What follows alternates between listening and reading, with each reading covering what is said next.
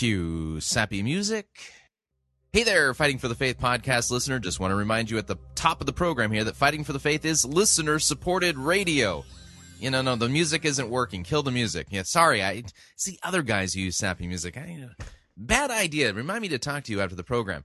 Anyway, just want to remind you, Fighting for the Faith is listener-supported radio. That means we depend upon you, your generous gifts, financial contributions to keep bringing this program to you. If you don't support us financially already, visit our website, fightingforthefaith.com. Click on one of the friendly yellow buttons. Fill it all out. You know what to do. Or if you would like to do the traditional thing, you can make your check payable to Fighting for the Faith. Send that to Post Office Box 508, Fishers, Indiana, zip code 46038. Okay, now you can play your music. Yeah. Enjoy listening to the program. I enjoyed making it. I hope you enjoy listening to it. Here we go.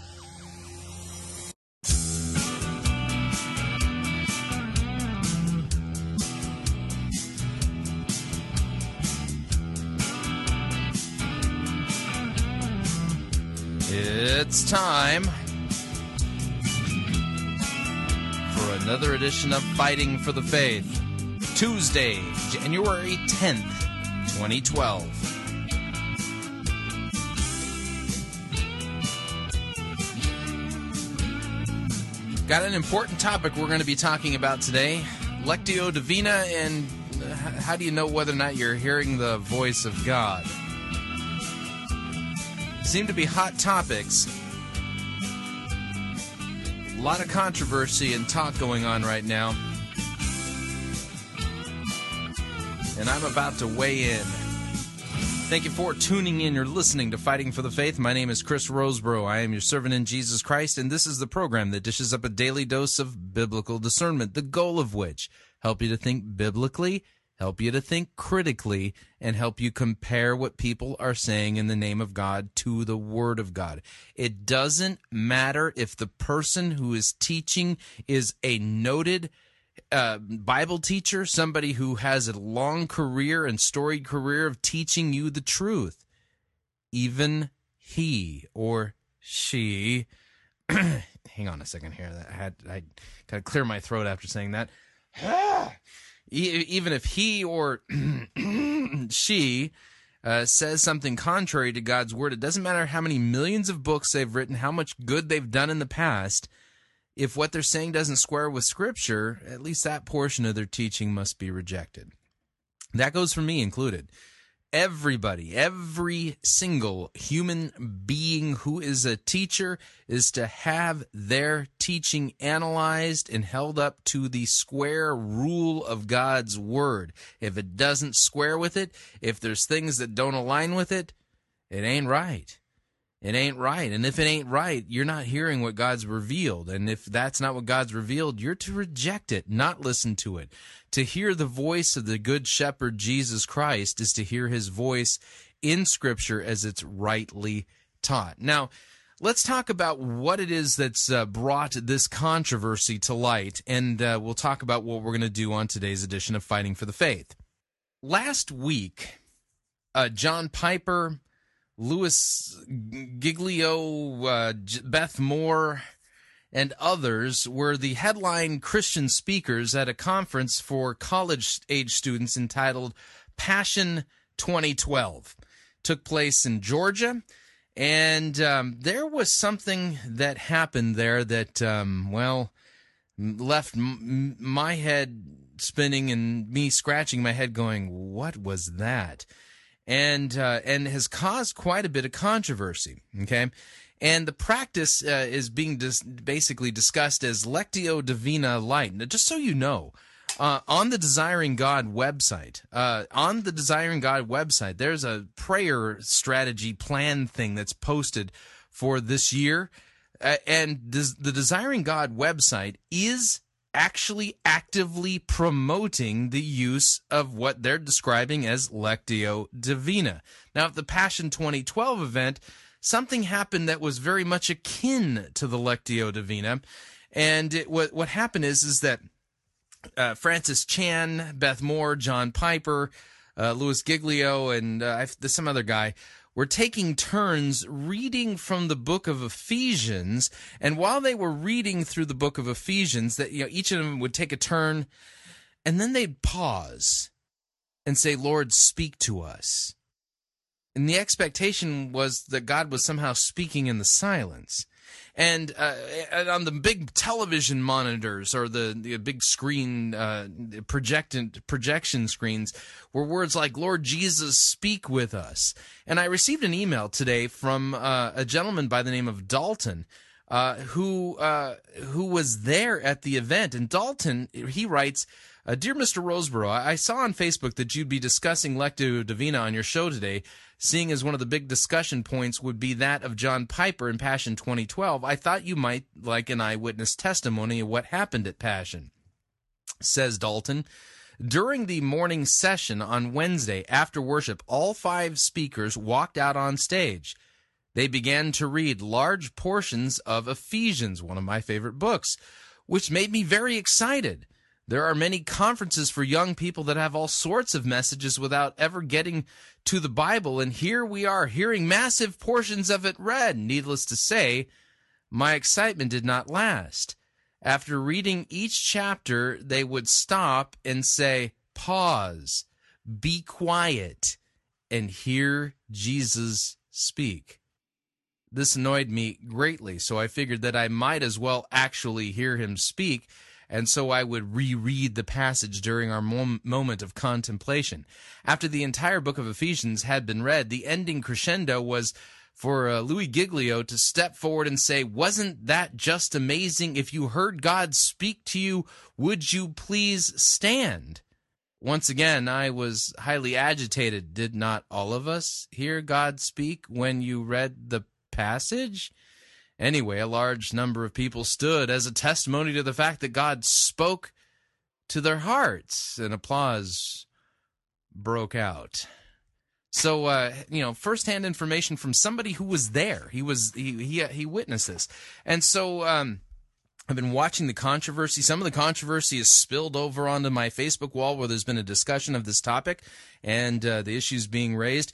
And so what I thought I would do today is dedicate the entire program to this topic.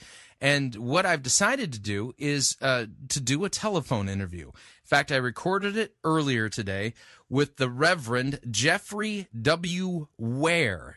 Jeff Ware, Pastor Ware, is the pastor of Living Word Lutheran Church in the Woodlands, Texas. Yeah, he's just a stone's throw away from Kerry Shook's congregation. And back in 2007, he wrote an article entitled A Lutheran Perspective on Lectio Divina. Now, don't let the word Lutheran throw you, okay? In fact, what I would strongly recommend if you're bristling at the idea, I'm not going to let the Lutherans tell me what to think of Lectio Divina, you might really want to rethink that position. The reason being is that Martin Luther, the guy who kicked off the Protestant Reformation, Martin Luther was somebody who was exposed to the Lectio Divina, and after his evangelical breakthrough where he rediscovered the gospel and began reforming the church, Lectio Divina, being one of the practices he was exposed to as a Roman Catholic monk, didn't make the cut.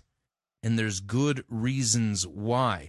And so in this interview with Pastor Ware, he and I are going to discuss Lectio Divina in several different portions of the conversation, but we've also widened out the discussion to talk about this idea about hearing the voice of God and hearing God's voice directly, and so there, and this has to do with the wider conversation regarding the charismatic movement.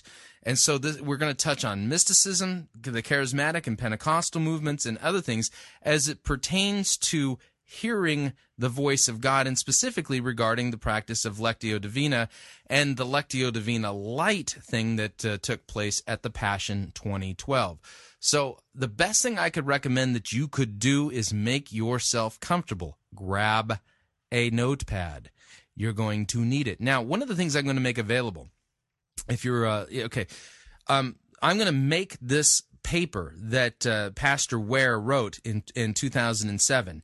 I'm going to make it available for download from the Fighting for the Faith website. And if you are a podcaster and you're listening to the podcast via iTunes, if you look at your iTunes list, you'll see this episode, the MP3 that you're listening to, and right below it, not above it, but right below it, on the same day, just a slightly different timestamp, you're going to see that you can download and listen and read Pastor Ware's article on Lectio Divina and what's wrong with it. What's its history? What's its origin? Where'd it come from? What's its goal?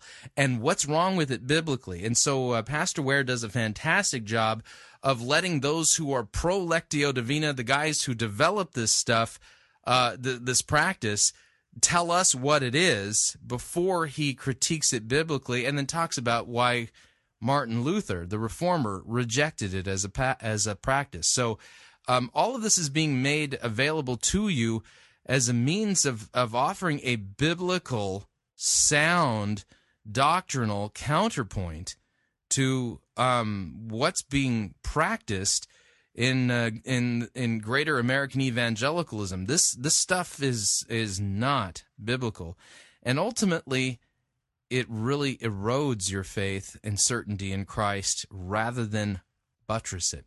And you'll understand why after this interview. So make yourself comfortable, fuzzy bunny slippers if the weather permits in your neck of the woods. If you want to enjoy an adult beverage, we don't have a problem with that. Keep in mind the biblical prohibition, though, is against drunkenness. You don't want to be enslaved to a good gift that God has given us. So with that, here's my interview with the Reverend Jeffrey Ware. Okay, on the line, I have Pastor Jeffrey Ware of Living Word Lutheran Church in the Woodlands, Texas.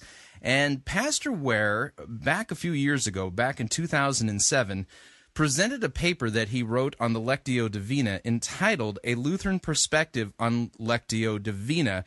And this was presented to the Circuit 33 meeting in the Texas District out there in Texas. Pastor Ware, thanks for coming on Fighting for the Faith. Good to be with you. All right, so we got a tough topic to discuss here, and that is a practice known as Lectio Divina. But I think in a more broad sense, I'd really like to talk to you not only the practice itself, but some of the underlying assumptions regarding it, as far as this idea that God wants to speak things into my heart and stuff like that.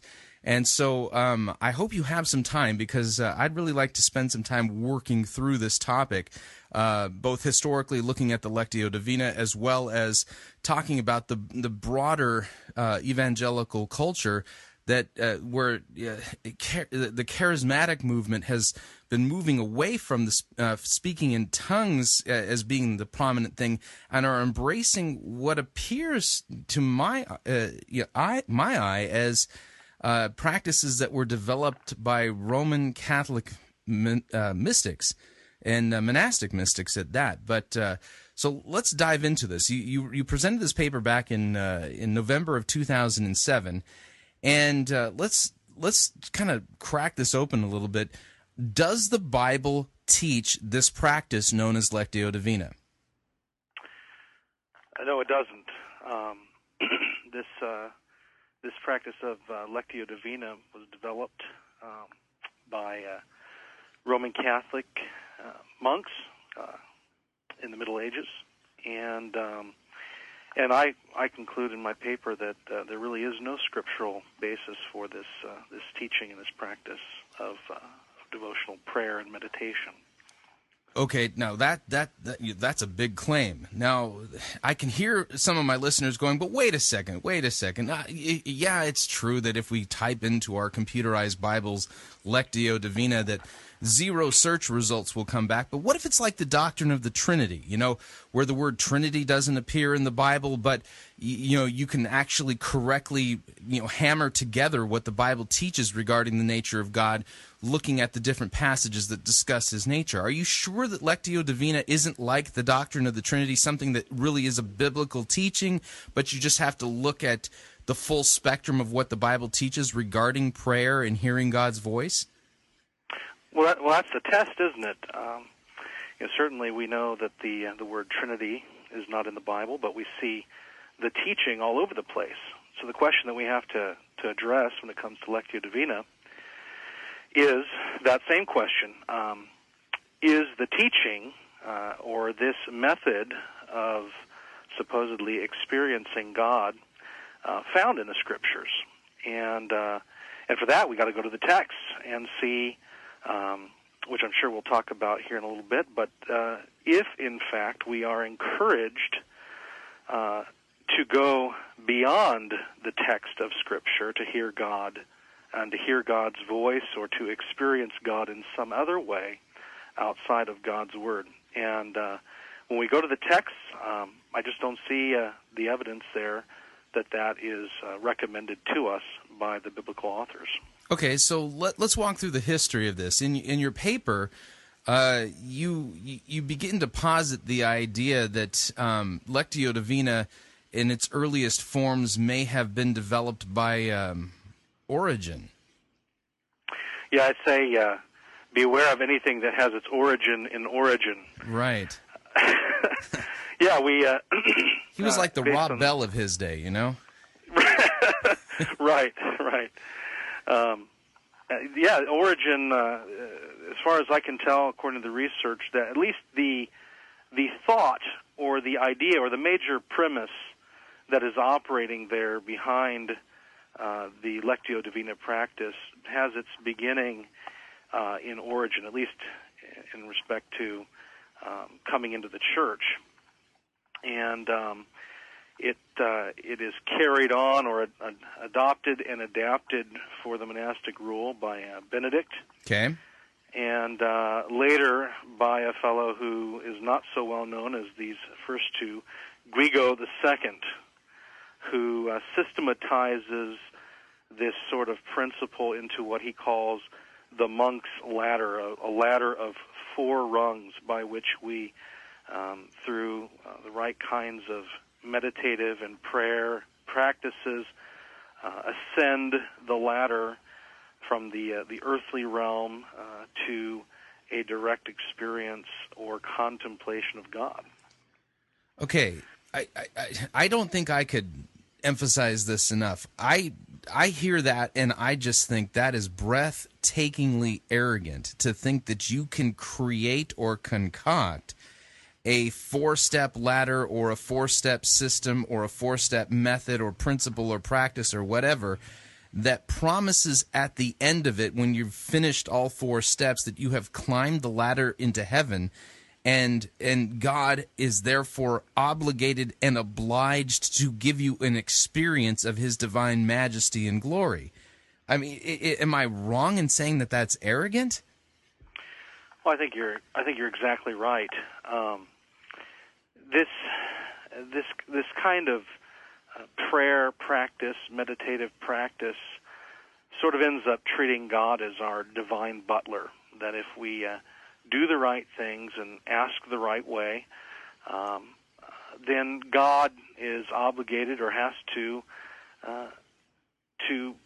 give us what we want, or at least what the particular practice or prayer practice promises. Okay. Now, but it sounds so religious in biblical and stuff. I mean, come on. Reading a passage, prayer, meditating and contemplating. I mean, come on, is the Bible really against these things? I mean, this sounds so Christian-y. I mean, how could you say that God isn't going to give us an experience of His divine glory and nature if we read the Bible, pray, meditate, and contemplate? Come on. I mean, what's wrong with you? You sound like a wet rug or something. Well, you're right in saying that a lot of the language here is borrowed from the Scriptures, and certainly there are, some good aspects of this. Of course, being encouraged to read the Scriptures is never a bad thing. Mm-hmm. Neither is it wrong for us to meditate upon them, to think about what's being said, to use our brains, and to get to the as you always say, context of the passage to understand what God is saying to us. Mm-hmm. And prayer, of course, is something that God blesses and is a wonderful gift to us. But the problem is in the goal. What is the goal? Is the goal of these things to grow deeper in our understanding of God's Word, to hear His Word, to hear Him speak to us through His Word? Or is the goal for us to somehow get beyond what He has revealed to us to something better? That's the problem with Lectio Divina and other prayer practices like this. The goal is to somehow ascend beyond or go beyond what God has given us in His Word. And, it is kind of an arrogant thing, isn't it, for us to think that we must ascend to God, especially if we consider as Christians that the way in which we are saved is when God descends to us. Right. That is to say that the situation of sin and our unrighteousness and our iniquity before God was so bad that we could not ascend unto God. That a Savior, our Savior, Jesus Christ, true God and true man, had to come to us, had to be born in the womb of incarnate in the womb of the Virgin Mary, and born and live life on this earth. This is how we're saved, when God comes to us, not when we ascend unto God. Yeah, that's a great point. And really, the idea of ascending unto God is a real form of spiritual pride and arrogance that assumes that things are not as bad off as the Scriptures say with us and with our sin. I also think it shows almost a limited or stunted view of just how sinful we are. I mean, I don't think in my sinful condition, dealing with the sinful flesh that I've inherited from Adam and Eve, that I still have to wrestle with and is in mortal combat with me on a day-to-day basis, in which I have to drown in the waters of my baptism. I don't think it's a safe proposition for me to ascend into heaven. I think that might go badly for me. Right. Well, you think of the prophet Isaiah, when he sees the vision of God in the temple, falling down on his face and saying, "Woe is me, for I am a man of unclean lips. Right. I come from a people of unclean lips." He's afraid. He's scared. He knows that he is not worthy of standing in the presence of Almighty God. Right. And for human beings today to have the kind of thought that this is what God wants us to do, to try to ascend unto Him by our own efforts, by our own works, by our own meditative practices, really kind of flies in the face of the whole trajectory of Scripture, which is that we have a God who doesn't wait for us to come to Him, right? But that we have a God who comes to us.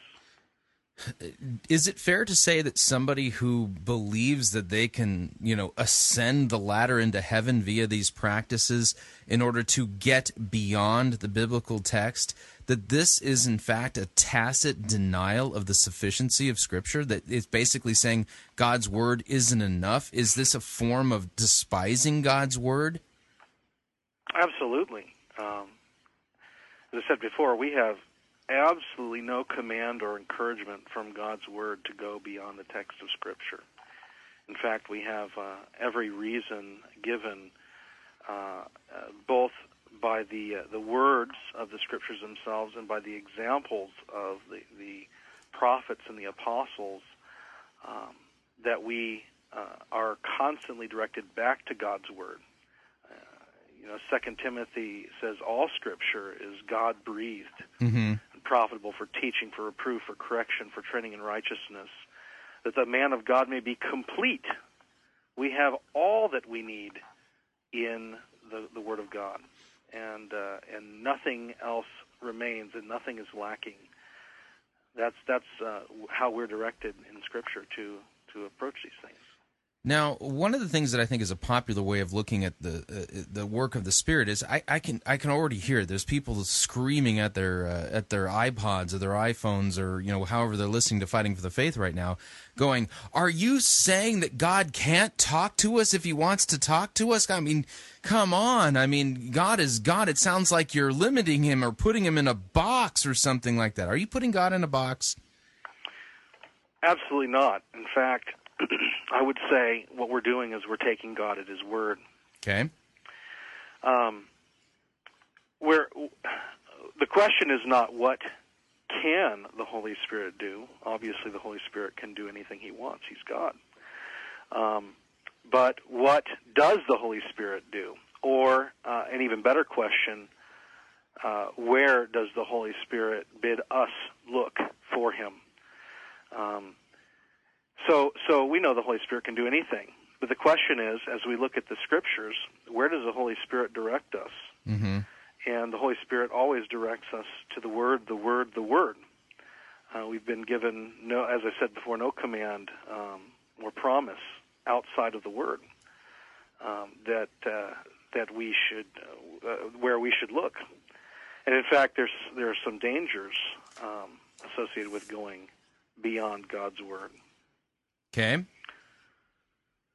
Of course, the dangers being that the question is, if we're going beyond God's Word, what are we listening to, and how do we know that it's the Spirit of God? Which is an absolutely fair question. How do you? I mean, if you are looking inside of yourself and believing that God is speaking into your heart, how do you know that isn't the devil? Because according to Scriptures, the devil comes to us as masquerading as an angel of light. Right. Well, and of course, we have Jeremiah 17. The heart is deceitful of all things and desperately sick. Who can understand it? Yeah. So if we're not in the Word where we know God is speaking, then where are we? Are we directed then to our hearts? Well, our hearts are corrupted, and what comes from the heart may or may not be in line with God's Word. And if we're waiting for voices or feelings from somewhere out there, the question is, where do those voices and feelings come from, and how can we be sure that it is from God? Yeah, there's no way of knowing. Right. And you may feel like this is from God, but as you said before, Satan disguises himself as an angel of light. And so, but I'm a sincere guy. He's not going to show up with the horns and the pitchfork. Yeah, but I'm a sincere guy, and I go to church. I mean, right. Come on. You think God's going to allow the devil to tempt me like that and to deceive me? If you despise God's Word enough to walk away from it and seek God in something else, I guess your sincerity is in question then, isn't it? Yeah, that's a good point. And will God allow you to experience the fruit of your denial of Him and walking away from those things which He has revealed and given to you? Right. All right. Let me. I want to change the subject ever so slightly, because one of the things you brought up was the passage of Scripture that says in Timothy that all Scripture is God-breathed. Right. And that's a very interesting statement. When we talk about the inspiration of Scripture, I think one of the things that a lot of people think intuitively is that they're able to, with their own eyes and with their own reason and through their own experience, be able to determine where God the Holy Spirit is working. And so, they think they can figure this out somehow, using reason and intuition and other things. But when you read that passage in Timothy, all Scripture is God-breathed, it sounds to me like if you run that thing to its logical conclusion about what God is revealing about Himself in His Word, is that God the Holy Spirit, His work is intimately and basically inseparable from the preaching and proclamation of His Word. If I stop looking with what I think I know what God the Holy Spirit is going to do and instead listen to what He said, then if I wanted to see where the Holy Spirit is truly working, then wouldn't that be in a church where his word is basically held to be infallible, inspired, preached with authority, and proclaimed and handled and preached rightly, so that sinners are confronted with their sin and killed by God's law? Their righteousness has a wooden stake run through it, and then they hear the good news of Christ and him crucified for our sins. Isn't that what God the Holy Spirit is really saying his work is? And we can tell when he is working because his word is rightly being preached? That's right. It's really popular today for people to, as you said, look for the Holy Spirit in all kinds of places. Where's the successful church where there's all kinds of people attending? Where's the money? Where is it that I feel good? Where is it that it has music that I like? People look for all kinds of things. And the fact is that none of those are reliable indicators of the Holy Spirit. For example, the Mormons have large churches, and they're growing fast as well. And yet, how could we say that Mormonism is a place where the Holy Spirit is? It's ridiculous. I feel good when I go to a rock concert, but the rock concert may or may not, and usually does not, have the Holy Spirit's message of law and gospel being proclaimed. So all of these other places where we might go as evidence of the Holy Spirit, our feelings, success in the eyes of the world, money, they're unreliable.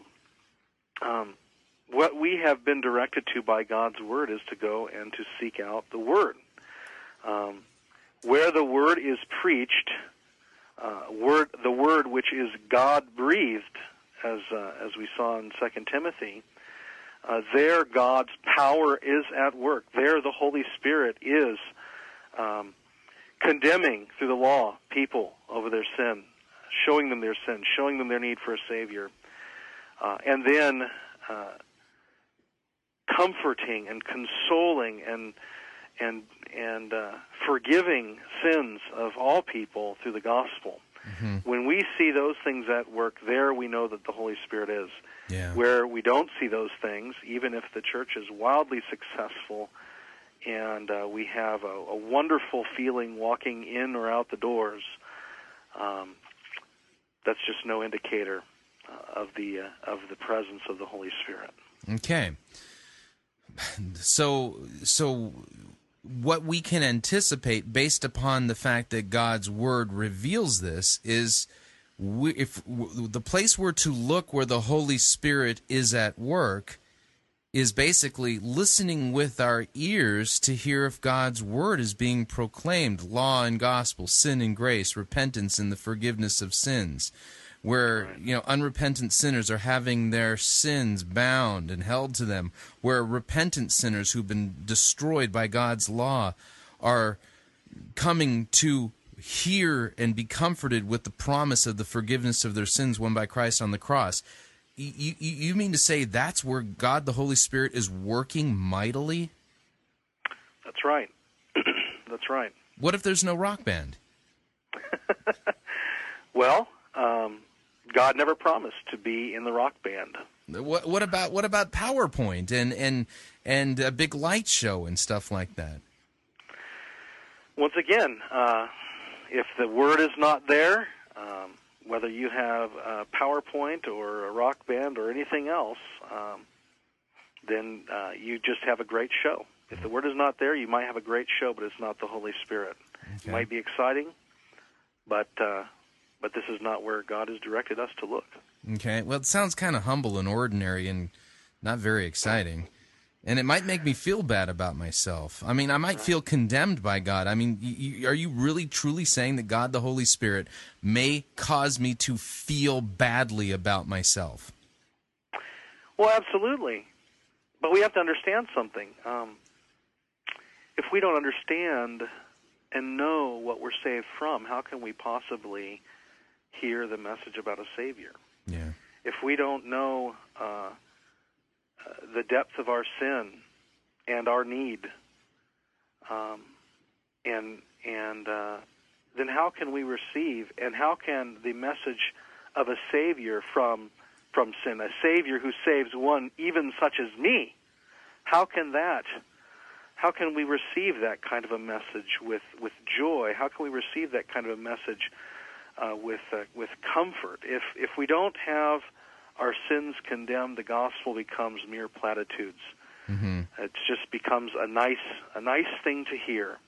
But when I understand how sinful I am, and then hear of a Savior who gives me free forgiveness by virtue of his death and resurrection, then I know and understand and really do experience the power of God's word, the power of the gospel. Mm-hmm. But the law has to come first. Yeah, it does. It does. So God the Holy Spirit, isn't that what Jesus promised? He said he would send the Holy Spirit and he would convict the world of sin and unbelief? Right. Right. Now, you're bringing up a very, very important point, though. It is very hard to build up a large following, a powerful, successful church, preaching that kind of message. If it's your goal to build an empire of success in the world's eyes, you could never preach that kind of message. But if your goal is to see people in heaven, then you'll recognize that that's the only message that's going to get them there. So what would happen if Joel Osteen decided to preach law and gospel, sin and grace, repentance and the forgiveness of sins, and really let loose with people with God's law and drove them to their knees and destroyed their self-righteousness and then preached a crucified and risen Savior? What would happen at the Compaq Center if he started doing that? Well, first of all, I'm down the street from there, so you'd see me show up, and I would embrace Joel with a huge hug and say, "Thanks be to God, welcome, brother." It would be a wonderful day if that happened, mm-hmm. and many people would probably for the first time in their lives hear the good news of their Savior Jesus Christ. And it would be a wonderful thing. But we have to recognize Joel's church would shrink. Yeah. Because there would be many there who would not want to hear that kind of message. They're there to be affirmed, built up, and really to hear what their itching ears want to hear. Yeah. Okay, now it's my understanding. I'm gonna switch gears again here. I'm not really good on the segues, but it's my understanding you spent some time in the charismatic movement. Yeah, I did. Okay. My family moved around quite a bit, and yeah, we ended up probably around in the 8th grade through most of my high school years. I spent in a charismatic church, yeah. Okay. Now, in my experience in the charismatic movement, I spent some time in the New Apostolic Reformation. If you we were calling it the Latter Rain back when I was involved in it. People slain in the Spirit, speaking in tongues, barking like dogs, and doing victory laps around the sanctuary, all that kind of stuff. Right. And we had a prophetess and everything. What I noticed is that in those churches, the congregation is stratified into different tiers. And at the top tier, you have your super apostles, who are the ones running the congregation. Right below them are the people who have these sign gifts, speaking in tongues or receiving prophetic words from God. God talks directly to them. And then you have Christians who are probably saved, because they believe that Jesus died for them, but they just haven't done what is necessary to basically earn the right to have these other gifts of the Spirit that are so important. And what I notice is it reminded me of the metaphor I used. It reminds me of Dr. Seuss's book about the star-bellied Sneetches. Because they were the best Sneetches on the beaches because they had stars on theirs, whereas the other Sneetches didn't have any stars. And what I notice is that when you start dabbling with this view that God wants to speak directly to you without His Word, and then you start, what ends up happening is you create a formula for this spiritual pride, where these people who are claiming to have these other gifts are looking down their noses at those other carnal Christians who just don't have those gifts. Can you talk about spiritual pride when it comes to these types of things? Well, yes. The kind of pride that goes behind these spiritual practices, excuse me, translates itself also into the life of the church. If we buy into the idea that the way for us to please God is to ascend the monk's ladder or any other kind of spiritual ladder that we might want to construct, whether that's to have supposed special gifts of the Spirit, speaking in tongues, slain in the Spirit, and those kinds of things, or anything else. The question is, well, what's going to happen to us when we think that we have arrived at that goal, when we have progressed to the point that we have now achieved what we've been striving for? Well, it's a recipe for spiritual pride, and to look down on those who have not reached the level that we have attained. And so, yes, in most churches who have substituted the Word and sacraments for these spiritual disciplines or special spiritual gifts, we have a sort of two-tiered Christianity, where you have those who are the super spiritual ones and those who are, well, let's just put it this way, they're not quite there yet. Mm-hmm. And from my own experience in this, in my own experience with charismatic church, I was one of the ones who hadn't quite made it for a while.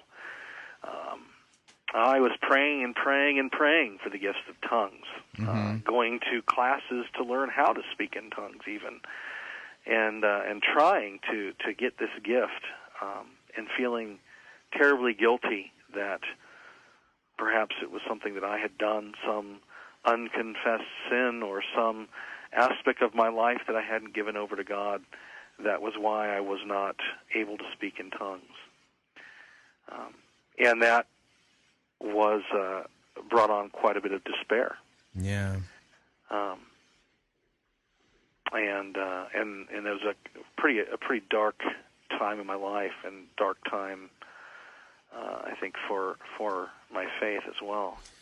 Talk about that for a second. I mean, and because I've been through a similar despair, and what was? I mean, what does that do to your idea about God? I mean, what kind of God is that that's sitting there up in heaven, wanting to, quote, give you the gift of tongues, but you're not worthy of the gift? I mean, what kind of God does this create? Well, I think eventually I was beginning to turn from sort of despair to anger and frustration. I think, and I think that's the question. We see all over the Scriptures that God is a loving and gracious God who gives His gifts freely to His children, and then you ask the question, well, why hasn't He given it to me? Right. And so you go back and forth between, there must be something wrong with me, to, how can God, how can you be so unrealistic in your expectations? How can I ever be worthy to receive this gift? Even the language. How can I be worthy to receive this gift? That should be the key. I mean, sit there and go, oh, wait a second. But I've been down this road, and it is pain and frustration like you wouldn't believe. I mean, when I was done with all of that, atheism was looking really good. Right. Well, and, I've even heard of stories. A friend of mine, I used to work in one of the top grossing Christian stores in the nation.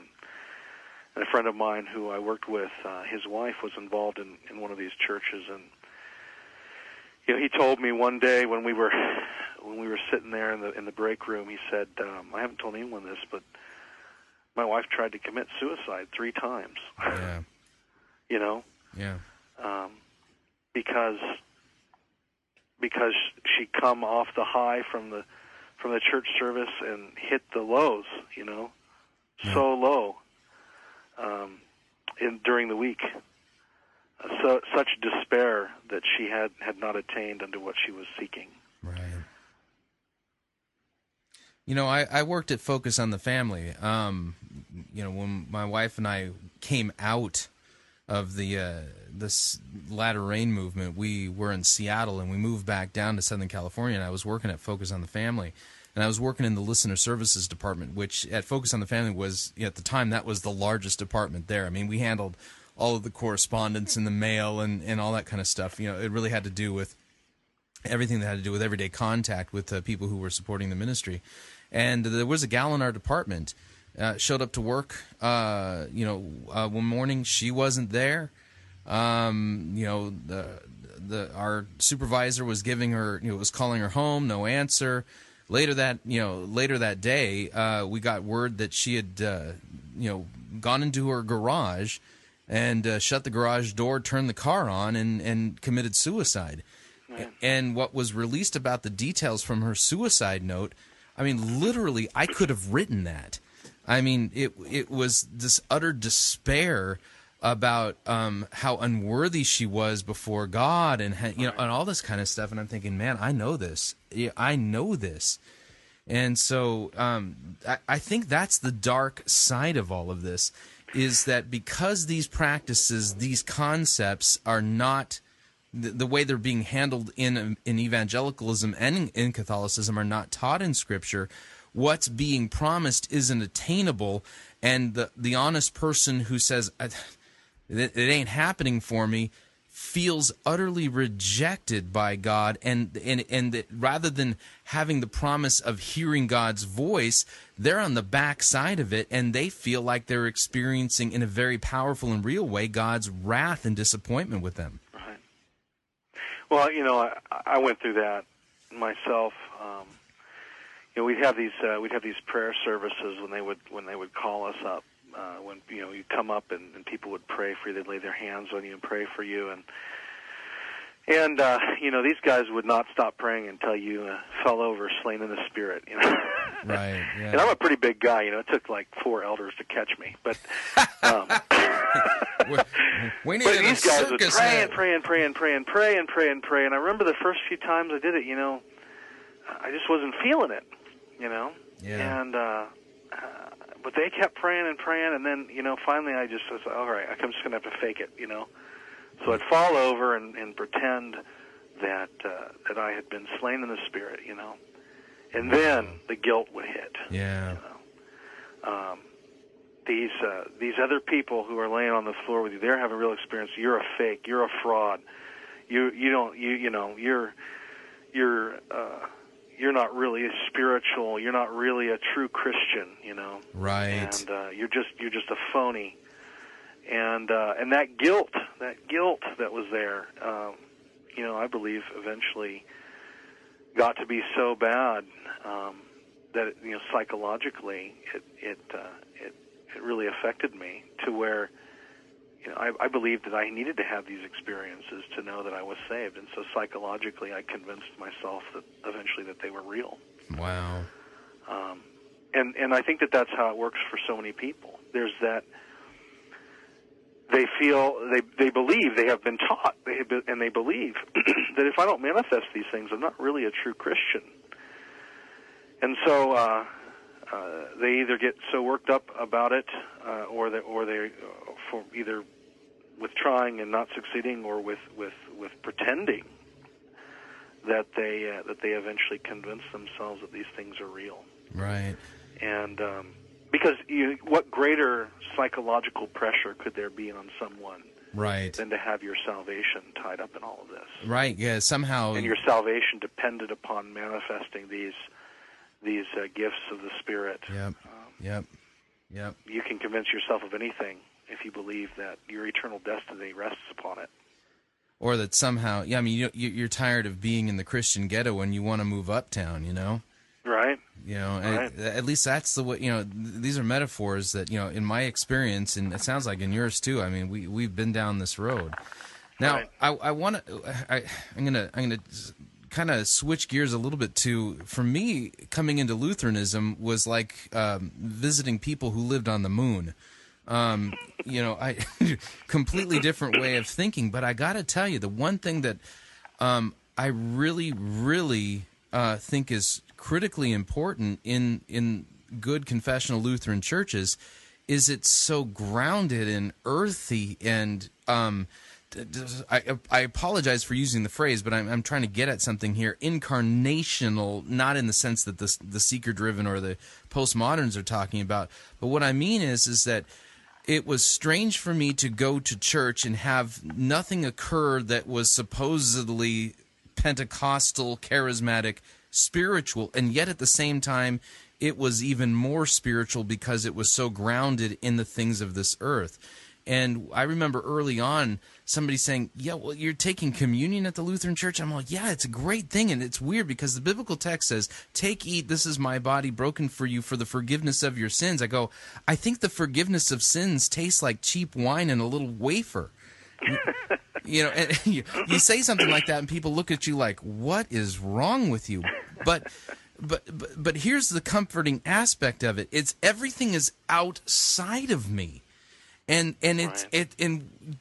everything in our confessional services is geared where God's the prime mover, God's the one giving the gifts, God's there in a very real way to serve me. And so I'm trucking in all of my sin and muck from the previous week, and right off the bat I get hosed off with the forgiveness of sins. And then I receive God's word and the good news of the forgiveness of sins. And if that wasn't enough, I'm kneeling at an altar and I'm taking, a swig of wine out of a chalice and receiving a small piece of bread. And everything is grounded and it's outside of me, and I've never once had the feeling of superiority over anybody in the congregation, because when we all come up to the communion rail, each and every one of us, whether we're rich or poor, black or white, whether we're young or old, we're all kneeling there to receive these gifts from God, and it's very tangible. It tastes and feels a particular way, and it has all these promises associated with it. And I'm no longer chasing my tail. Right. Yeah, for me it was a little different. I grew up a Lutheran and never really officially left the Lutheran Church. The charismatic experience that I had was in a Lutheran church that had sort of departed in many ways from its Lutheran roots. So for me, I think my problem growing up was that we were part of this church, but we never understood why. We never understood why the liturgy was this way. Why do we do the sacraments this way? Why does the pastor wear that big funky white dress? Right, exactly. And so without a rationale or reason and an understanding of our teaching and our practice, this more exciting, sort of charismatic version seemed appealing. But when I finally understood and finally understood the gospel, it was like coming home. All of a sudden, these things took on a whole new meaning and significance and life and beauty that I had never seen before, because I didn't understand right. why they were the way they were. But upon understanding the gospel and beginning to learn why we do what we do, why I wouldn't have it anyway else. Right. Yeah, I mean, for 23, 24 years now, my soul has been at rest, just resting in receiving from God and not chasing. And it's in that receiving that, that God has used those means of His Word and sacraments to curb sin and to help me to wrestle against it, and always it's even say that it's done out of an attitude of gratitude is almost missing the point. It gets to the point where it's like a tree that grows, and how can it not produce good fruit, because that's what trees do. You know what I'm saying? Right. Right. It's a completely different way of doing things, and I think that's exactly what the Scriptures teach. All right, we're going to pause right there, pay some bills, take a break. If you'd like to email me regarding anything you've heard on this edition or any previous editions of Fighting for the Faith, you can do so. My email address, talkback@fightingforthefaith.com, or you can ask to be my friend on Facebook. It's facebook.com/Pirate Christian, or you can follow me on Twitter. My name there, Pirate Christian. We'll be right back.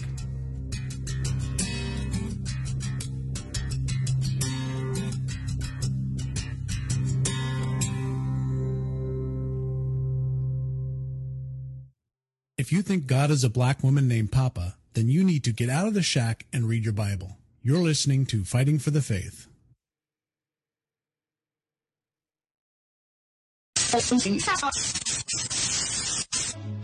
You're listening to Pirate Christian Radio. We'll be taking your false doctrine now.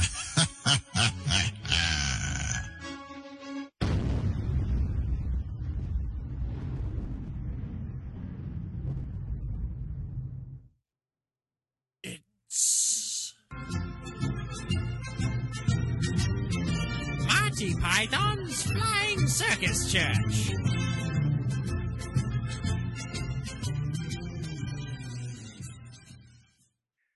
Thank you for downloading Rob Bell's Lectio Divina.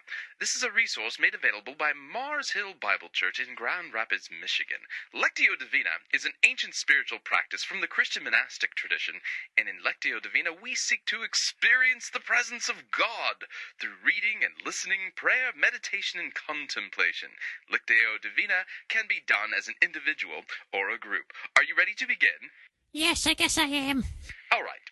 Begin by choosing a section of Scripture that you would like to read and pray. You can choose the text randomly, or use a liturgical book like the Book of Common Prayer.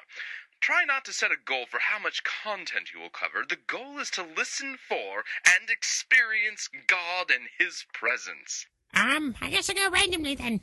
Eeny, meeny, miny, mo. Catch a scripture by its toe. If it's gospel, let it go. Eeny, meeny, miny, mo.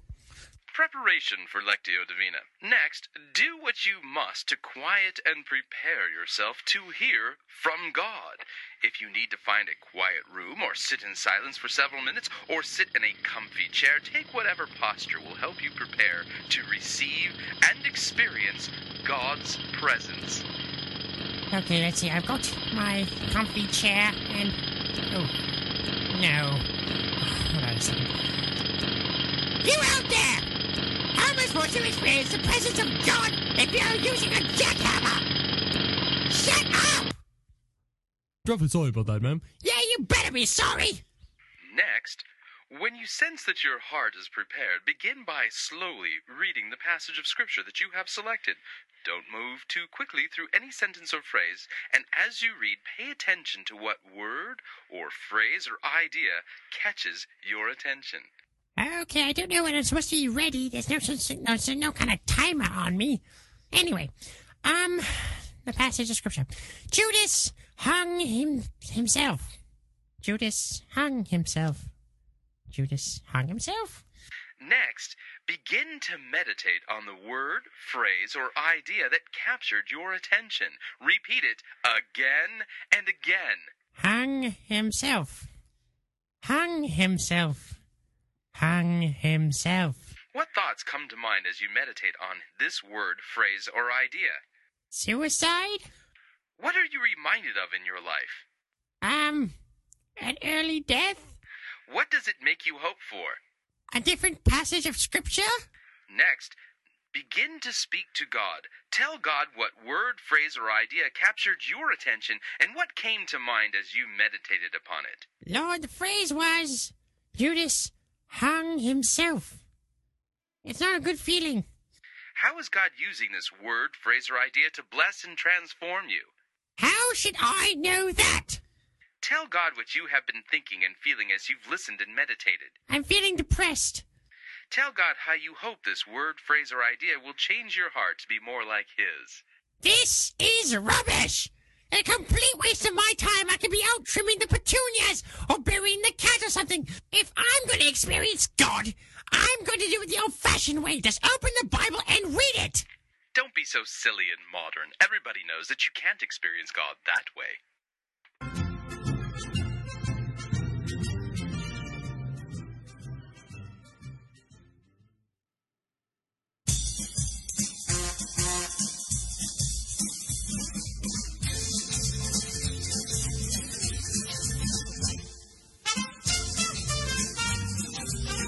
Keep more of your money in your pocket.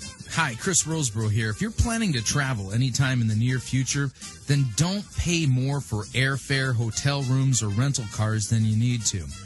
Longtime Pirate Christian Radio featured advertiser Cheap O Air can save you a Tijuana taxi load of money on all of your travel needs. Plus, Cheap O Air has a seasonal promotional code for all of our listeners that will save you an additional $10 off of Cheap O Air's already low prices.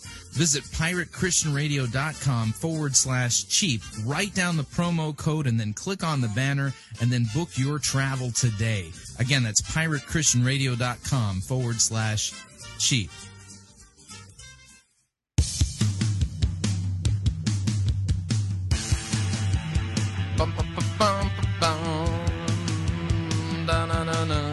All right, we're back.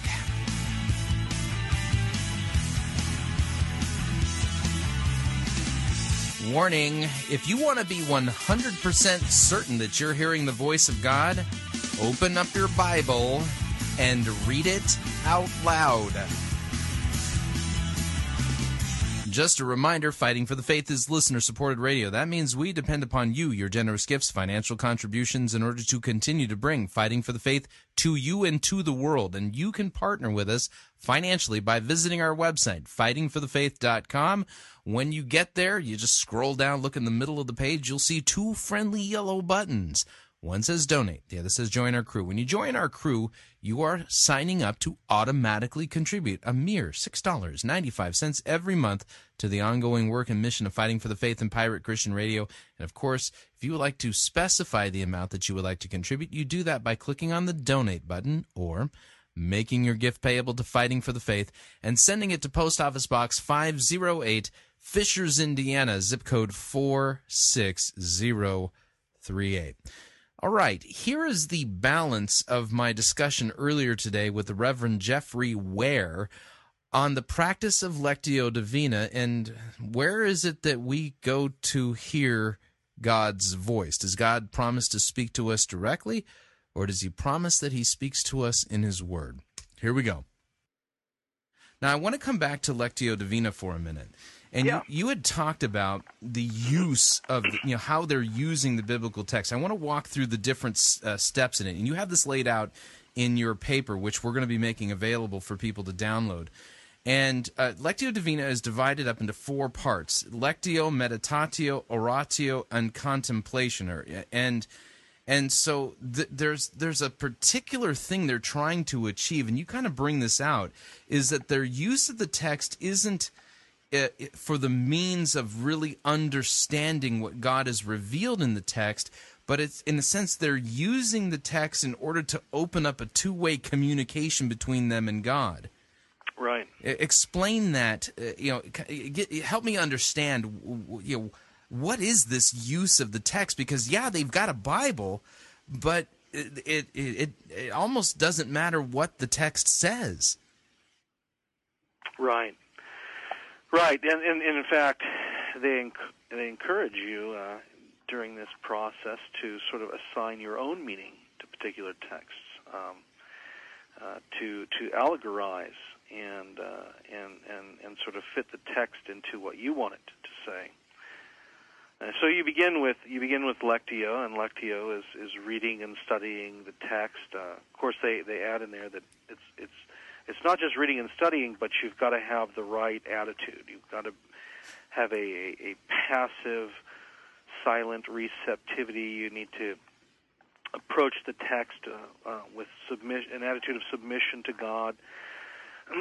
and so that's the first movement of Lectio Divina, to use the intellect to understand the text and read the text. And then you go into meditatio, where here you contextualize the text to yourself by discovering Christ and the church within and behind the text, moving, and this is really the sort of the first step in moving beyond the words to a deeper meaning. Behind the text? Right. I mean, does that mean that the text, when you look at it from behind, is backwards? I mean, what does this phrase even mean? Well, and this is the challenge when you get into this monastic mysticism, is I don't think they understand what they mean half the time. It's the by very definition, the mystical experience is beyond definition, and so when we get to the contemplatio aspect, you find the authors struggling to put into words the kinds of experiences they're having as they have a direct encounter with God. Wow. So when you ask a question like, what does this mean? Well, it kind of means whatever you want it to mean. And it's really subjective and individual. But isn't that how the normal evangelical small group Bible study reads the text when they ask the question, what does this passage or verse mean to you? Is that not the second stage of Lectio Divina right there? Meditatio, allegorize the text to your context, to your life? Right, that's right. Yeah, what does this mean to you? And it's not what is God saying, but what does this mean to you? Wow. And which means that every individual sort of has the right to assign whatever meaning that they want to the text. And this is the first step in the departure from God's Word that is inherent in Lectio Divina. Okay, the next step is oratio. Explain that one. Well, oratio is responding to the previous step of meditatio. So the response is in prayer and in a changed life. In the moment of the devotion, it's prayer, a contemplative kind of prayer that usually involves times for silence, where the prayer is listening for God's voice, or so here, kind of as you said before, the two-way communication. Mm-hmm. The meditatio opens the door now to the oratio, which is the establishment of the two-way communication between the person and God in prayer. So this moves from an allegorical departure from the actual meaning of the text to now the expectation of direct two-way communication between you and God, almost like a listening prayer. Right. Oratio is the springboard to the next step of contemplatio, contemplation. Okay, explain. Well, in contemplatio, this happens during the prayer and the silence of oratio. God, at some point, is going to break through and speak to you, sometimes in words, sometimes in feelings of joy or ecstasy.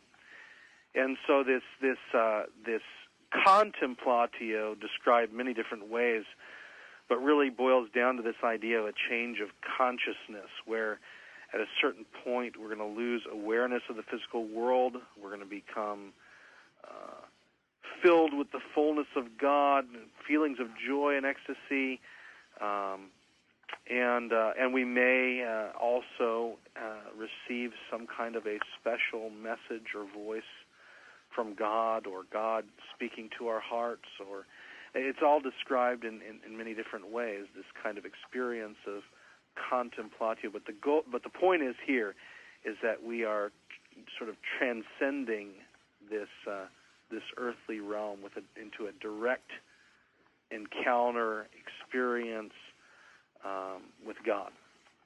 And the Bible nowhere promises this? Don't see it. Okay. So nowhere we're certainly not, commanded to seek this out. Okay. Or that this is some kind of a goal for our study of Scripture. Okay. So all right. So we've got the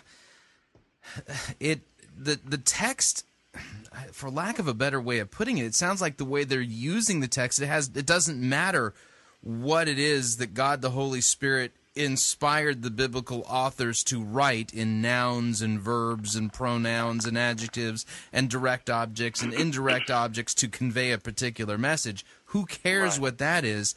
You can thou transcend that and just plug yourself directly into God's heavenly glory outlet?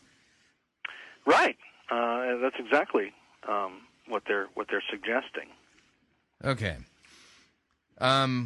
This is problematic at best. So, I mean, what is the purpose of the text then?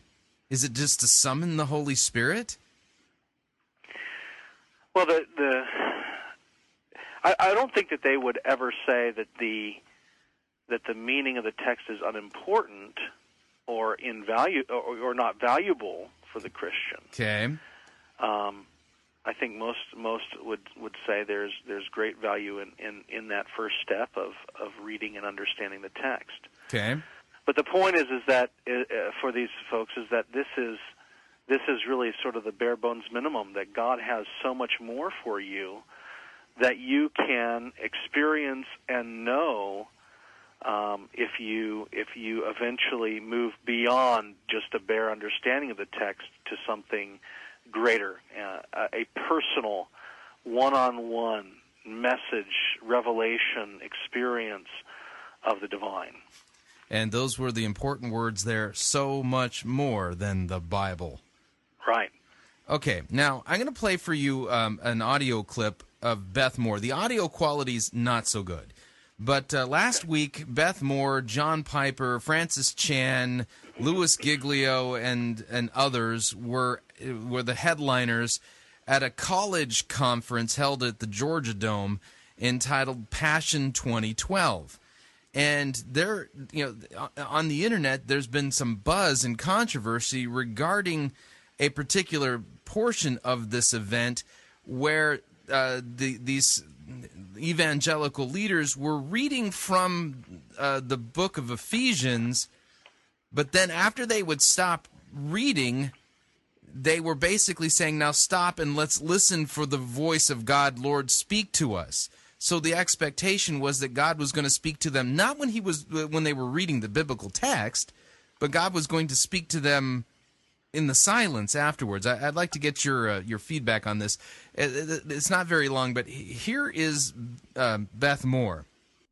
Only in this age, but also in the one to come. And he put all things under his feet, and gave him his head over all things to the church, which is his body, the fullness of him who fills all in all. Without any comment, please, let's pause and be still and ask Jesus to speak his word to us. weird sentence. I don't know if you heard it very well, but she was reading from Ephesians. She says, without any comment, let's ask the Lord to speak his word to us. But she was just reading it. Right. What's wrong with this? I'd say Jesus just spoke. Right. Now we're twiddling our thumbs.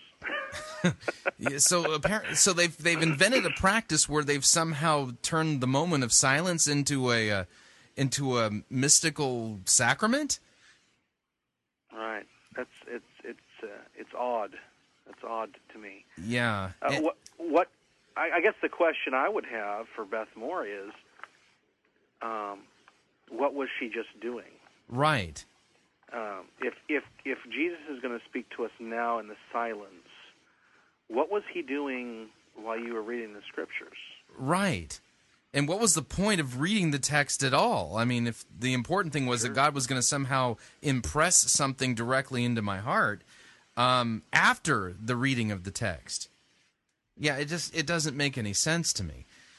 Right. Which kind of leads to the question. Martin Luther, before his big evangelical breakthrough, from the book of Romans, chapter 3, spent some time as an Augustinian monk. Did he come into contact with and practice Lectio Divina as a monk? Well, I don't know if we can know for sure if he practiced Lectio Divina proper, but he was certainly familiar with this kind of mystical contemplative prayer practice. Did he embrace it or repudiate it? Well, I think perhaps as a monk he embraced it, but certainly later on in his life, this was something that he understood to be contrary to God's word.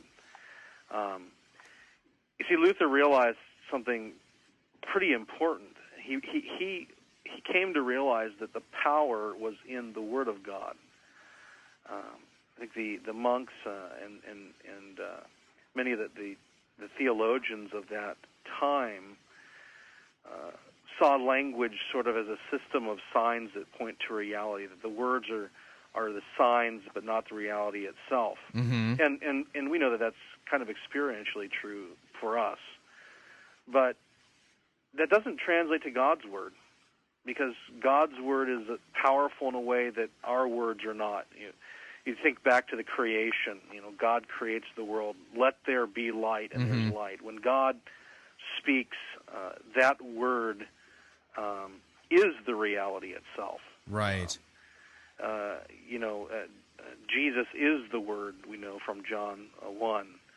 And the Word does what it says and says what it does. So Martin Luther understood that when you're dealing with God's Word, this is not the same kind of word or the same kind of power that's behind the words that you and I might say, having a conversation.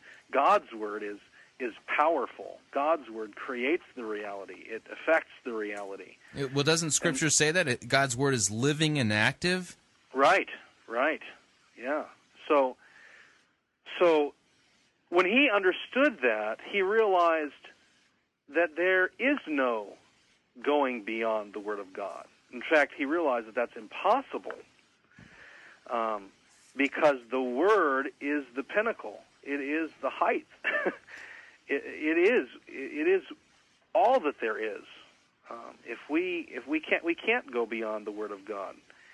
And so he rejected the medieval mystical prayer practices that he had learned as a monk, and instead substituted it with a way of learning and studying the Scriptures that always directed people back to the Word. Okay. So Luther wasn't into getting behind the biblical text. That's right. Okay. So for Luther, knowing and hearing the Word itself is the goal. Okay. We're never trying to get behind the Word, because the Word is the reality. The Word is effective. So Luther would never say there's so much more than the Bible that God wants to reveal to you. That's right. So we have everything we need in the Scriptures. So the Scriptures are totally sufficient for the Christian. That's right. Everything that God wants to communicate to us is found in the written Word of God. Absolutely. Everything we need to know for life and salvation is there in God's Word. That was Luther's conviction. And so I don't need to climb a ladder into heaven. No, and that's because the Word itself is the power. It's not just bare marks on a page. It's not just ink and paper, or in the case of a pastor proclaiming the Word, a sinful human being standing there. The Word is powerful. It is living and active and sharper than any two-edged sword. It is the only power that we need. So in order to understand the voice of God, I need to know how to read and pay attention to context. Absolutely. In order to know whether or not I'm hearing the voice of God, if I really want to go deeper, then I might want to learn Greek or Hebrew. Sure. That can only help.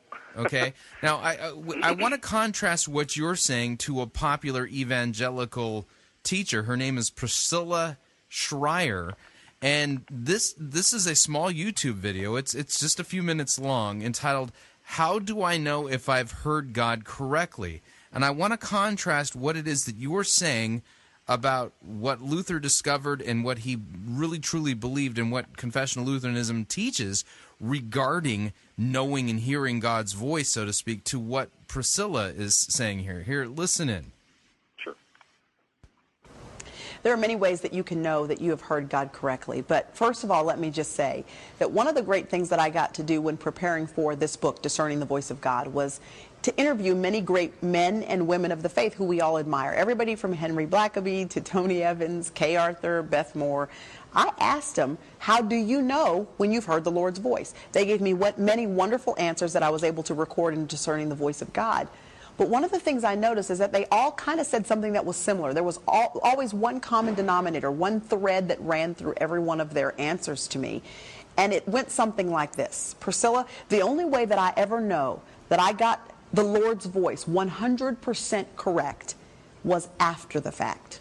When I looked back and saw that what I thought God was saying was indeed what happened. Now, if those great men and women of God that we all admire said that they never get it 100% correct, man, when I heard that, it just lifted a burden off of my shoulders. It meant that I won't get it 100% correct, and that God graciously uses our errors to be our best teachers in the future as to how to know how to discern God's voice. What do you think about that? Well, I think that that kind of approach is just full of uncertainty. I actually really like the clip because she's admitting it. Yeah, I mean, she's admitting it.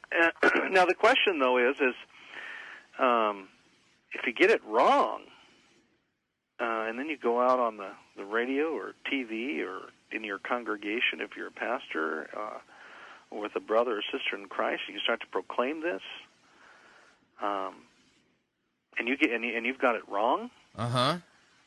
Who could be harmed by this? Many people could be harmed by this. Yeah, depending on the size of the the voice imprint of your ministry. Let's say you have millions listening to you. Right. Right. So that's not responsible preaching and teaching.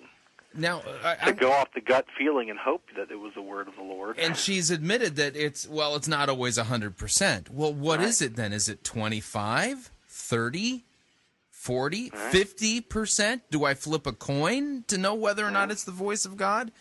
And yet I can say with 100% certainty, every single time I have heard a "Thus saith the Lord" in my small Lutheran congregations that I've been a part of, for the past couple of decades, I can say with certainty I've always, 100% of the time, heard the voice of God. Why? Because the pastor the pastors that I've had, they only preach the biblical text. Right. I can know with certainty 100% of the time that what's recorded for me in Scripture is God's Word. That's right, and isn't that so much better than just hoping and wishing that you got it right? And I think people like that would argue that we're putting the Holy Spirit in a box. I would basically saying they're taking Christianity and turning it into complete uncertainty. Right. You know, how do I know? Right. I think the biblical approach to this is given for our comfort and our assurance. Yeah. You know, we're directed to the Word because that is something sure and solid and consistent. You know, if imagine for a second if the only way that God spoke to us was, you know, in a voice from the heavens. You know, you wake up from the dream that you had, and you know, the first thing that would happen was, well, you know, did I have too much to drink last night, or you know, right? You know, something didn't agree with me. Yeah, I suffer from hypoglycemia, and there's a good chance I'll be diabetic within 10 years. And so, I mean, you know, am I going crazy? Do I need meds? Right? You know? Do I need insulin? Do I need an orange? I mean, you know, how do I know? And God knows that if He worked in that way, that would be Satan's first tactic. Mm-hmm. Would be to call into question and to doubt those times when God was really speaking to us. So instead of going that route, He gives us the sure word in written form in a book that we can hold in our hands and read with our eyes, or if you've got your Bible on CD here in the car on your way to work. And when you have that, you know you're hearing the voice of God. Yeah. Absolutely. Now, I want, just so that people don't think that we're just shooting from the hip and, you know, and kind of opining using our own opinions, I would make the case from 2 Peter chapter 1 that the point that we're making here is the exact point that the Apostle Peter makes in 2 Peter chapter 1. I'm going to start at verse 16. I read from the ESV. And I want to, you know, let's interact with this text a little bit. This is the Apostle Peter, who was there on the Mount of Transfiguration. He heard the voice of the Father saying, "This is my beloved Son, with whom I am well pleased." Talk about having an experience. Okay, one could argue that he was shaking in his boots when this was going on, but you know, so this is a guy who.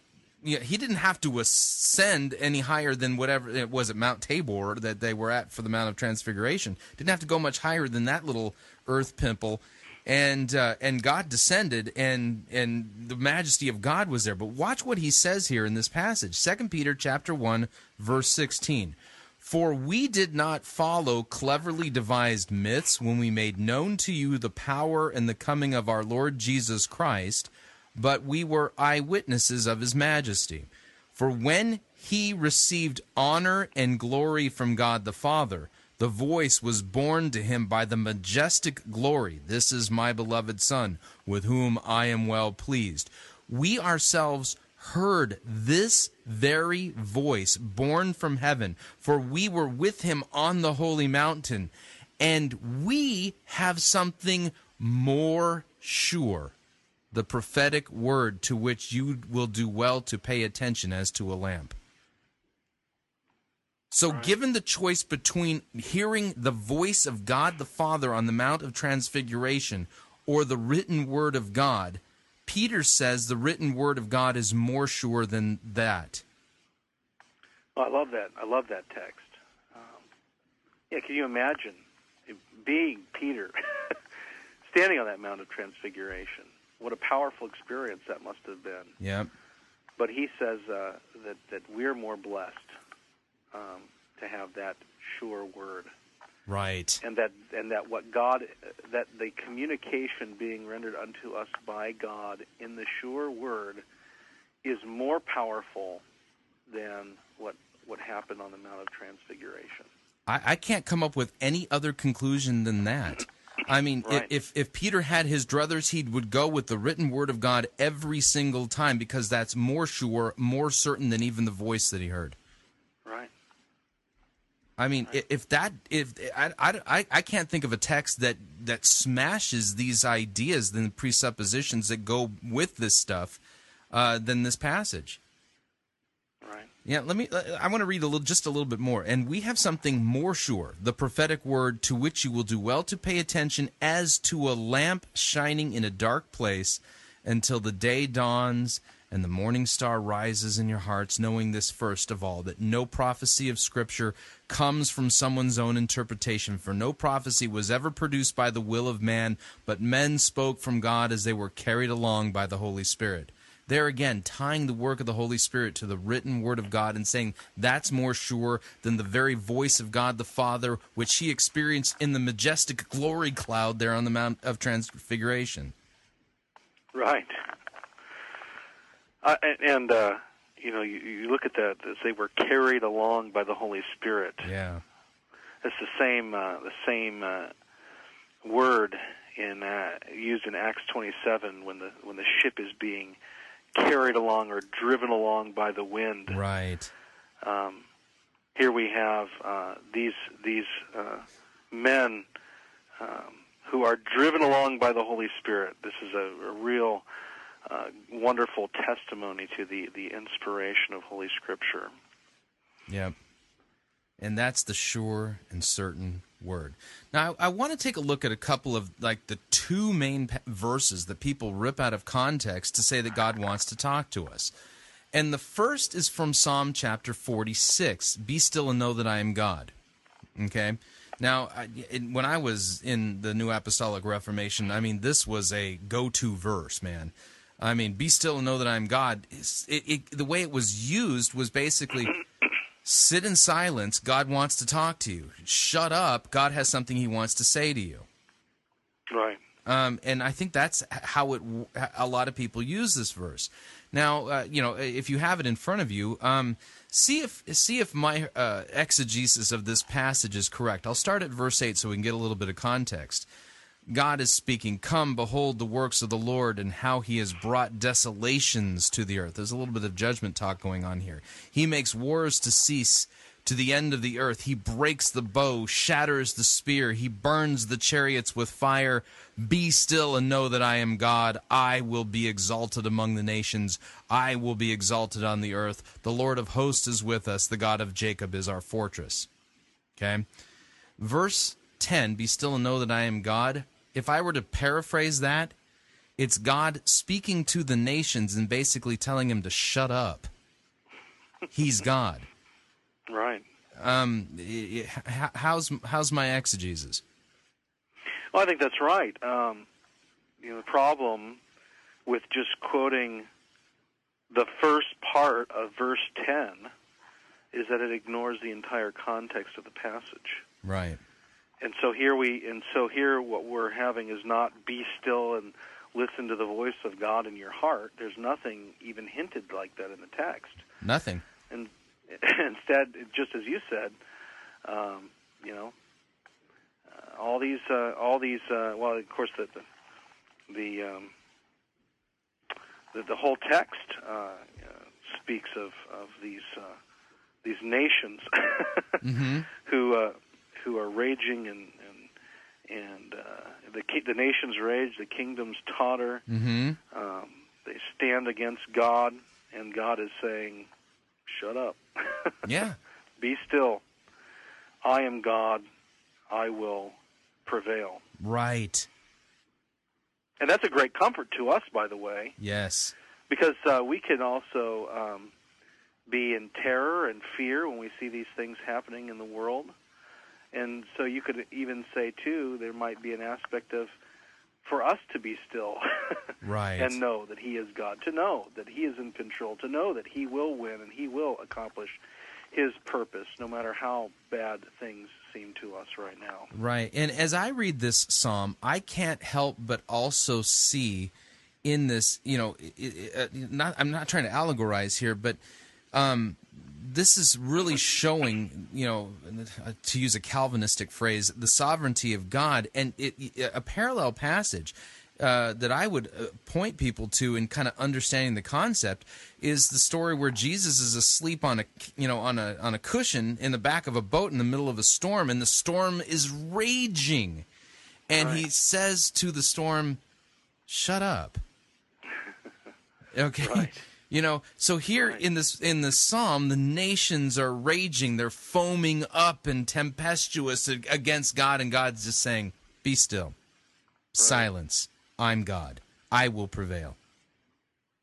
I think that would be a good parallel passage to help us unpack what God is saying here. But nowhere in this text does it say, go into silence and solitude and sit there and God's going to speak into your heart. And yet that's how those words are ripped out of context, how they're used constantly by the people who are promoting these mystical practices. Right. Okay. Well, let's take a look at one more. And then I'll be nice to you and let you go. Okay, 1 Kings chapter 19. Over and again, you hear about the still small voice of the Lord. Supposedly, it comes out of this passage and from the King James translation, but I'm not going to use the King James. And the implication is that the way this verse is always used, the still small voice of the Lord, is that somehow this is normative. This story is normative, and that God wants to, intends to, and will speak to us using a still small voice. So we need to be still, know that He's God, be silent, and at the oratio stage of whatever this practice is, silently learn how to hear God's voice. But the question I have is this text saying this at all? Okay, let me read it in context. 1 Kings chapter 19, starting at verse 9. Elijah, it says, Then there he came to a cave, and he lodged in it, and behold, the word of the Lord came to him, and said to him, What are you doing here, Elijah? Notice the word of the Lord came to him. And he said, Well, I have been very jealous for the Lord, the God of hosts, for the people of Israel have forsaken your covenant, thrown down your altars, killed your prophets with the sword, and I, even I only, am left, and they seek my life to take it away. So he's at Mount Horeb or Mount Sinai. He's just fled after the prophets of Baal incident on Mount Carmel. And he said, Go out, stand on the mount before the Lord. And behold, the Lord passed by, and a great and strong wind tore the mountains and broke in pieces the rocks before the Lord, but the Lord was not in the wind. And after the wind, an earthquake, but the Lord was not in the earthquake. And after the earthquake, a fire, but the Lord was not in the fire. And after the fire, the sound of a low whisper. And when Elijah heard it, he wrapped his face in his cloak, went out and stood at the entrance of the cave. And behold, there came a voice to him and said, What are you doing here, Elijah? And so the idea there is that because God was speaking in a low whisper, that means that God wants to speak to you and me in a low whisper. What's wrong with that idea? Well, it's the problem here is that it's sort of taking the text out of context. Here we have something that happens to Isaiah. To Elijah. Yeah, Elijah. And here we have something that happens personally to Elijah. It's a historical account of something that happened to him. This is not a section in Holy Scripture that is teaching us how to seek or hear the voice of the Lord. We have here something that is bound to its historical context. It's Elijah only. And so we have no command here from God to seek this kind of experience. Okay. So, but aren't the Scriptures really a roadmap for the things, for my own life? And so isn't what happened to Elijah what God wants to do in my life too? Come on. That's, all right. I'm really important. Trust me. I have a sincere heart. I mean, doesn't that mean that God wants to talk to me too? Well, sure. He does want to talk to you, and He does talk to you through the Word. That has been told to us. Now, if you think that all the things that happened to Elijah also need to happen to you, then you need to go find some priests of Baal and go up to Mount Carmel and build an altar and saturate it with water and call down fire from heaven. If everything that happened to all of the prophets in the Old Testament should also happen to us, well, if you're going to pick out this one event and say this is normative for all Christians of all times, and you have to do that with the rest of it. Right. And that's it's just taking these things out of their historical context. And right. As, I mean, as I've heard you say many times, flattening the text. Right. Exactly. to try to find something and some justification for what we want to find and what we want to hear. Mm-hmm. Cherry picking Bible passages.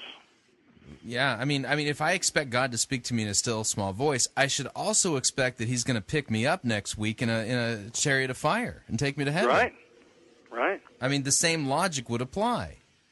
Right. But I don't see a lot of people expecting God to pick them up in a chariot of fire. No. So yeah, okay, So this passage isn't teaching us that God wants to speak to us in a still small voice. That's right.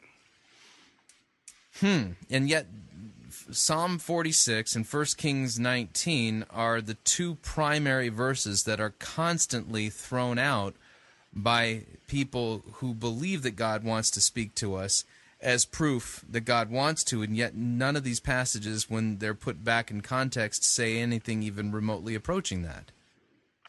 Yeah, unless you think that because Solomon had 2,000 wives, that you too should have 2,000 wives. No. No. Yeah. I find marriage to one woman to be challenging enough, and I think she would argue that being married to one man is a cross that even she can't bear. So, especially me.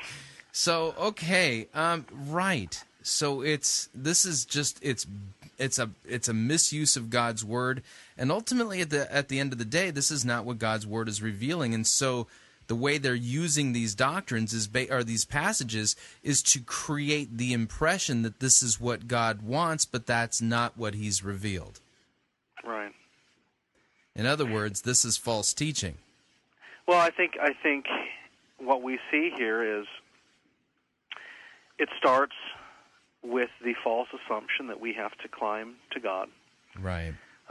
An assumption that our sinful human pride relishes and loves. And so that assumption needs a justification. And so folks start looking for passages to support their false assumption. Right. And so this is not hearing, studying and reading and hearing God's word to see what He has to say. It's searching God's word for what we want it to say. Right. It's really the fruit of this kind of mystical approach to Scripture that we see in Lectio Divina. Okay, something we haven't talked about yet, and I think this is going to be the last topic I want to talk about. Scripture makes it clear that Christ and His church and Christians have a real enemy in Satan and his demons. And that Satan always is trying to get people to doubt or misunderstand or misapply or deny God's word. That was the attack that Satan used in the garden against Eve. Did God really say?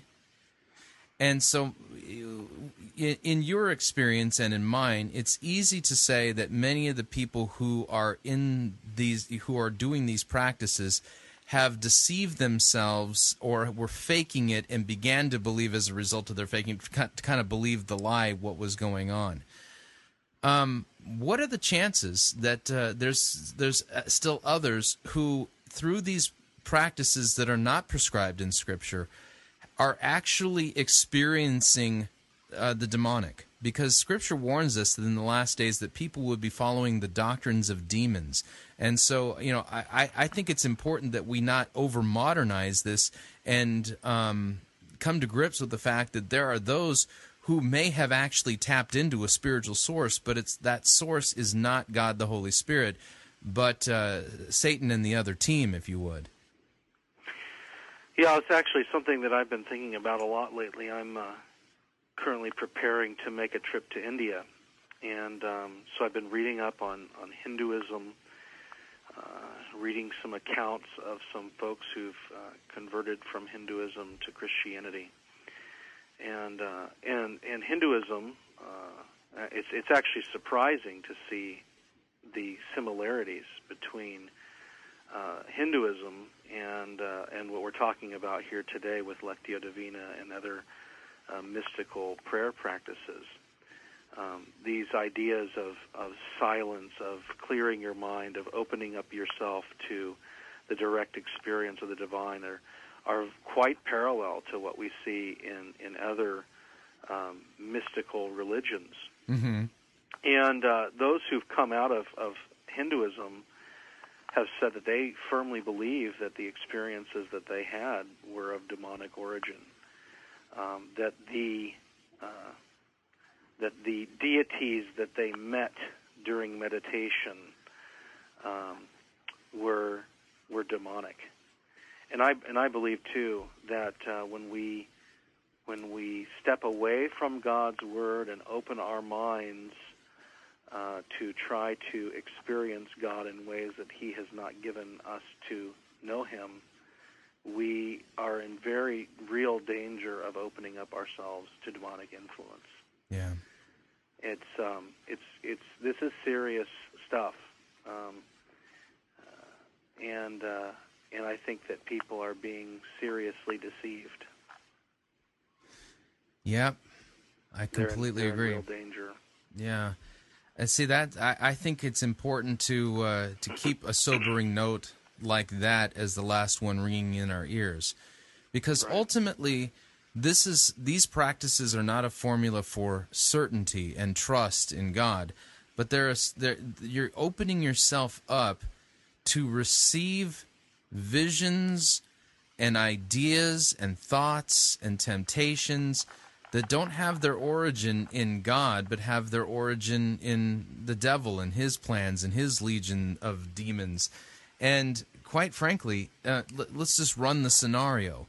That gal Priscilla, the quote that we just, I played for you, where she admitted that that these people who claim they're hearing the voice of God openly admit that they don't hear the voice of God 100% of the time.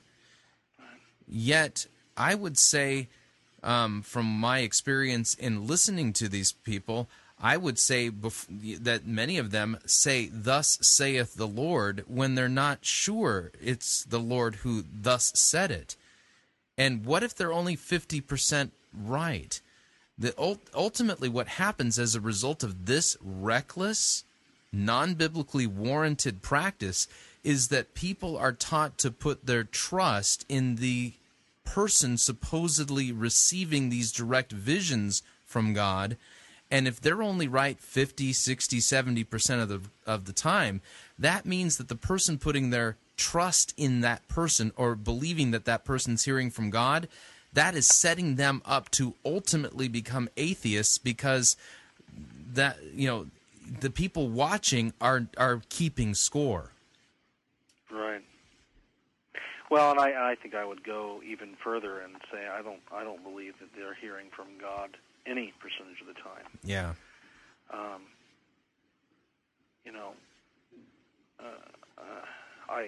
This is my opinion, but I just don't think that God is going to grant their wish to hear from Him directly if they despise His word. Yeah, I agree with you. In fact, I can't point to a single instance, not one, in all of my years of adult ministry and apologetics work where I've ever once seen somebody say they're hearing from God where their doctrine is sound. Every single time somebody's claimed to be getting direct revelation and vision from God, their doctrine that they're preaching from their pulpit is problematic at best. Right. So the fruit of this is apparent as well. Right. Right. And you were saying before this uncertainty. I think too. We know Hebrews 11. Faith is the assurance of things hoped for, the conviction of things not seen. Mm-hmm. Faith. When faith is assurance, it's conviction, it's certainty that we have a loving God who forgives us, and so I think anything that lends toward uncertainty, especially when it comes to God's word, has got to be of Satan. Yeah, and that's Satan's ploy, isn't it? Always to create doubt. Right. Doubt is the opposite of faith. Well, Satan knows that the power is in the word. Yep. So if he can convince us that the word is not enough, and that we need to look elsewhere, then he has scored a major victory. Yeah. In his scheme to rob us of faith in Jesus Christ. That's true.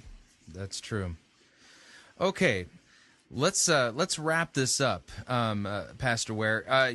You are a pastor at Living Word Lutheran Church in the Woodlands, Texas. You're in Carrie Shook's neck of the woods. Yes, sir. And so if anyone wants to send you hate mail, they can get a hold of you by Googling Living Word Lutheran Church, Woodlands, Texas, and they should be able to pull up the church's website and find a way to contact you if they have questions or concerns or need prayer or help or any kind of follow-up regarding the topic that we've talked about today. And of course, if anyone wants to email me, I'll give out the contact information here at the end of the program. But again, the name of your article is the paper that you presented in 2007 is A Lutheran Perspective on Lectio Divina, and we're going to make that available. We're going to link to it from the Fighting for the Faith website when this podcast is posted, and I'm also going to take the PDF and make it available in the podcast stream. If you follow us on iTunes and you listen on iTunes, you'll see the link to the actual PDF document itself so that you can read this, because you do a really good job in the first half of the paper of really citing all the sources of the people who think that Lectio Divina is the bee's knees, and then circle back and give us a biblical way of understanding the Scripture and how it is that God truly talks to us. So, Pastor Ware, thank you so much for the shepherding work that you do there at Living Word, and thank you for coming on Fighting for the Faith today. Thank you for having me, and I just want to say I really appreciate what you're doing there on Fighting for the Faith. It's tremendous help to pastors like me as well to keep up with what's going on in the wider church, and God bless you as you continue to do this work of discernment. Thank you. Great interview. I don't think I can add anything else to it, except for just kind of punctuate this point. It is dangerous for any teacher to point you away from the sure and certain Word of God to some inner speaking that God is supposed to be doing in your heart. It is a very dangerous thing to point you away from the sure and certain Word of God found in Scripture, which the Apostle Peter clearly says is more sure and certain even than the voice of God the Father that he heard when Jesus was transfigured before his eyes. Go to the sure and certain Word of God. Don't try to get behind the text or beyond the text or fall for the lie that God has more to reveal to you than what's in the text. Over and again, God's Word admonishes us to trust, cherish, and listen to God's voice written for us in the pages of Scripture. And every single time you read God's Word, you can know you're hearing the Word of God. Why?